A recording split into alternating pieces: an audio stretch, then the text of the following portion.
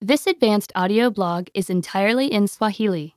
To get more Swahili lessons and for free, go to SwahiliPod101.com and sign up for your free lifetime account. Signing up takes less than a minute, and you'll find more great lessons just like this one.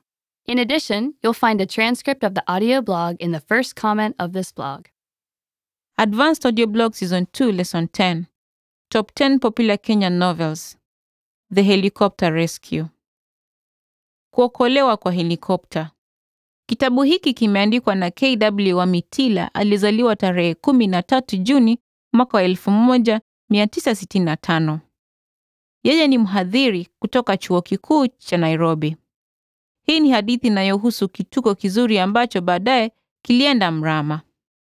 Katika kitabu hiki, Zeke, kijana wa umri wa miaka 10, amshawishi Kate, binamu yake aliyekuja kumtembelea, ya kuwa andamane naye hadi kisiwa kilichokuwa hapo karibu. Wawili hawa waliondoka na kwenda kwa kile kisiwa bila kumfahamisha yeyote. Dalili ya mvua ilikuwa wazi hapo tu walipowasili ziwani. Zeke anaenda mbele na kumkaribia mvuvi mmoja anayemwomba awapeleke kisiwani bila malipo. Kwa mara ya kwanza, mvuvi anasita kuwapeleka kwa vile anahisi kuwa kuendesha mashua katika hali ile mbaya ya anga ingekuwa ni hatari, lakini anabadili mawazo yake Zeke alipozidi kusisitiza. Mvuvi anawapeleka Zeke na Kate kwenye kisiwa na kurudi kuvuvi kwa haraka baada ya kuwafikisha pale kisiwani.